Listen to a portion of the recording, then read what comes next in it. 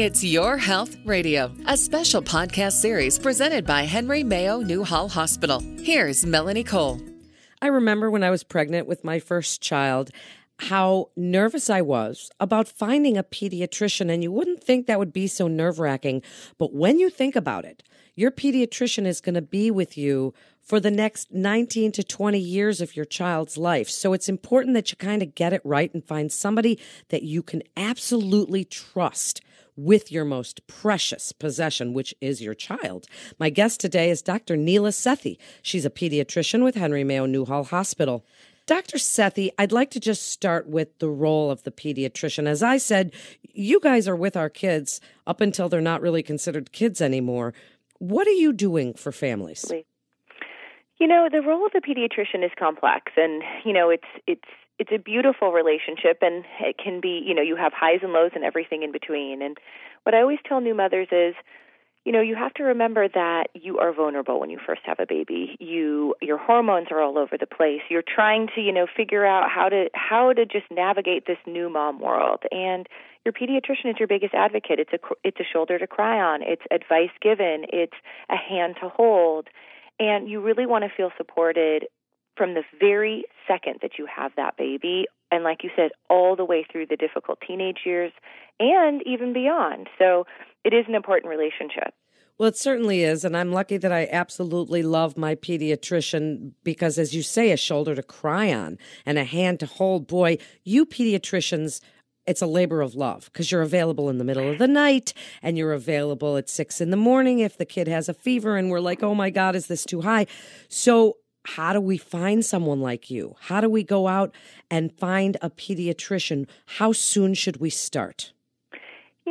I tell parents, right when you get pregnant, I think you should just start thinking about it. And you should start kind of just doing the research. And you can go online. You can talk to friends. We get so many of our referrals from the OB-GYNs in town because they know us and we have a built-in relationship with them. But start putting your feelers out there and just ask a lot of questions to the people around you, and try to ask people that are similar in personality to you and people with a similar sort of moral code and, similar morals and values to you, and see who they really love, because chances are you're going to feel the same way. I know I've been in private practice. This is my 13th year. And I would say 80% of my referrals at this point are from friends of friends, because if one family loves me, their best friends are very likely to kind of like me too. So I think as soon as you can start just putting feelers out there and start doing some research, when that baby's in your tummy, the better. And like I said, talking to your OB really helps a lot because they have a lot of built-in relationships. That's great advice. I found my pediatrician through my best friend. So I see what you're saying there. Should you call that person, and do you get to meet the pediatrician in person? Do you get to talk to them on the phone? How do you go about meeting them? And what questions would you like them to ask a potential pediatrician? It's such a good question. So, yes, you can definitely meet. And I always recommend meeting in person. I just don't think that, let's back up and say that what you read online is not always true, correct? So, you can have the most wonderful doctor have the most terrible reviews, and vice versa. You can have a doctor that, I don't necessarily think is the right fit for a patient and have, 100 5-star reviews. So you can't believe what you read online, and I always forewarn patients of that.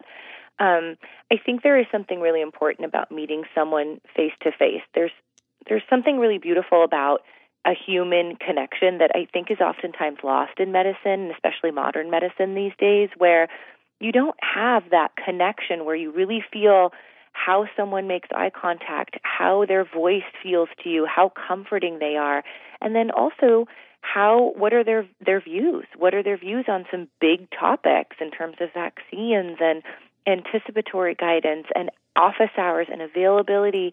And you have to connect on so many different levels when it comes to your child that I think really meeting face-to-face makes a big difference. And I always tell patients, if you love me, chances are I loved you too, because it goes both ways, from a doctor-patient and from the patient to the doctor. So yes, go in, ask questions. I think in terms of the biggest questions is, what their overall view of medicine is. Are they a type of doctor that tends to prescribe a lot or prescribe a little? Are they ones that tend to want to see you more often or less often? How do their office hours run? Are they more 9 to 5, or do they have extended hours? I know in our office, which is a big kind of positive, we do a walk-in clinic all day, every day. So though we don't really love it, the patients do, and that's been in practice for like 17 or 18 years, where you don't actually have to have an appointment to be seen. And that's a big draw for families when they feel like they can't get an appointment and they have to be forced to go to urgent care. They can actually just come to our office. So that's a big plus. I think after hours, how available are they after hours? And is it them that answers the phone, or is it a covering doctor, or is it a nurse practitioner? Is it an answering service? Who's going to answer your phone call? Like you said, when you at 6 in the morning or 2 a.m. when your child has a fever, do you feel supported, and is that person going to be available to you? Those are some of the basic ones, and then there are a lot more questions that we can go through as well. Well, those are all really important questions. I would like to ask a pediatrician, will you move into my home with me, so that I know that you're always around, but you're always kind of there anyway. Does the size, as you talk about who's going to answer the phone, does the size of the practice matter? Should you be looking for a practice with many doctors so that they can fill in for each other? Or are you guys too overworked if it's a small practice? Does that matter to us? I think that's a really good question. I think we are part of a 7-doctor group, and I have done a range. I've been at this practice for 9 years, but I was at a smaller practice before this where it was just 2 of us. So I think there are pros and cons to every type of pediatric practice. With the smaller practices, yes, you generally do get more personalized care, and you do see your doctor, and you do talk to your doctor more often, and some people really love that. Now, in a bigger practice, there is a lot of infrastructure. So, for example, where we're at right now, you will always get one of our doctors to answer your phone call because we rotate one day out of every 7, and we do one weekend out of every 7. So there's nobody that cross-covers us. There's nobody that covers our practice's call. The other thing is that because we have a larger office, we have a larger billing department. Should there be billing issues, there's not just one person that does billing. We have 4 people who do billing. We have 5 people that are checking you in. So the wait times tend to be shorter because the office runs a little bit more smoothly with larger infrastructure. So I think it kind of depends on what you need and what you are looking for when you have your baby. I will say a lot of times for baby number 1, you need a lot more hand-holding. You need a lot more, you don't have the confidence that you do when you have, your second, third, or your 4th baby. And so you want to have someone that's going to be readily available. I will say I have women that meet me with their 3rd or their 4th, and they're like, I just want in and out. I don't really need the hand-holding. Yeah. I just don't want to sit in your waiting room for an hour. And when I need a vaccine or a school form or a sports physical, I don't want to wait 3 months to see you. So I think your needs change as your baby grows, and it depends on, what baby number you're at as well. What a good point. And it's a great point about the size of the practices, too. So now we've chosen a pediatrician. How do you know to come see our baby once it's born? Who tells you that? And for newborn care, how often do you take the baby for well checks once we've just had that little baby? So we are very blessed that we are affiliated with Henry Mayo Newhall. It's a small kind of community hospital, so we actually see our babies in the hospital every day. And I do think that really, I love that part because I think it starts just that early relationship with families because you're so overwhelmed in the hospital and you see so many different nurses and so many different people coming in and out of your room. I mean, really, I think the study suggests it's like every 20 minutes you've got somebody coming in and out of your room. And so it's just nice to see a familiar face. So that's the first thing. So we see them every day that they're in the hospital, and then we see them 24 hours after discharge in our office. So if you can imagine, for a vaginal delivery, we're seeing you for 3 or 4 days in a row. For C-sections, sometimes we're seeing you 5 and 6 days in a row. After that initial visit in our office 24 hours after discharge, we usually see you every other day, or if you have jaundice issues or weight gain issues or lactation concerns, it can be up to every day for the first 4 or 5 days. And then we see you at the 2-week visit, 2 months, 4 months, 6 months, 9 months, 12 months. So I always tell parents when they interview me, you're going to see my face a lot. So you better just get used to it, because there are just a lot of visits in that first year, and there are a lot of questions and concerns that come up. And most parents are very reassured when they see that there are lots of visits, because they're worried, they're nervous, they don't know what to expect, and they need to have someone say, this is how much formula, this is how much breast milk, these are how many poops and pees you should see, these are the anticipatory, milestones that you should meet, these are safety concerns. I think those are all really important, especially as a first-time parent, because you just don't know those things. You definitely don't, and every single one of those points is so important to a parent. Tell us about the Henry Mayo Newhall Hospital new Center for Women and Newborns and what services are offered there. We are super excited for all the changes that are happening at the hospital. And yes, we are catering the hospital more towards new mothers, to birthing mothers, to better postpartum care, to more private rooms, better postpartum pediatric care.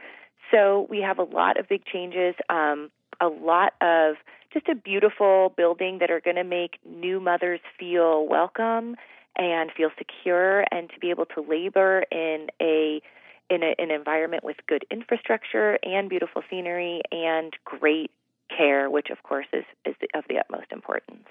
Tell us your best advice as a pediatrician, because this is a topic, Dr. Sethi, that we could talk about when we bring our babies in for so many different things, or vaccination schedules. There's so much that goes into this. There's so much. Give us your best advice. When we are choosing a pediatrician for the first time, first baby, what do you want us to know? I think the best advice I would give, which really kind of holds true for parenting in general, is to follow your gut instinct. There is a voice inside for every mother the second that you get pregnant. And it is a voice that can be dulled if you don't listen to it, if you're too busy and you're hearing everybody tell you things that they think are true, versus you really slowing down and listening to what your inner voice is saying and what your gut instinct is saying, because 90% of maternal instinct is correct. And if you can imagine, that is a very powerful voice. And I unfortunately see so many new mothers that get skewed by what grandma's saying and what friends are saying and what they're reading on the mommy blog, and they don't trust their own gut instinct. And if you can find that voice and listen to that voice, you are going to succeed, because one, you are going to trust what is happening inside of you because you know what's best for your baby. And two, you're going to operate from a place of authenticity. And the more authentic that you can be to yourself, the more that your child is going to feel that, and the happier parent you will be. And that is a lifelong lesson. That is true when they're teenagers. That is true when they leave for college. Trusting that inner voice and not getting skewed from what people tell you, and just from the busyness of life. We get so busy and we're rushing and rushing and rushing, and we just dim our own light and we quiet our own inner voice, and that is the worst thing that you can do as a parent. So I tell all my new moms, slow down, calm, slow, make your environment peaceful, snuggle that baby, rock that baby, and listen to what your heart is telling you, because it will lead you in the right direction almost every single time. And guess what? I'll be there to support you. What a lovely sentiment. And that's something that every new parent needs to hear. I love snuggling babies, and it actually lowers your blood pressure, I'm telling you, and anxiety too. Thank you again, Dr. Sethi, for coming on and sharing your expertise and telling us what to look for when we're looking for probably the most important doctor in our lifetimes. So thank you again. And for more information on the new Henry Mayo Newhall Hospital Center for Women and Newborns, please visit henrymayo.com. That's henrymayo.com. This is It's Your Health Radio. I'm Melanie Cole. Thanks for tuning in.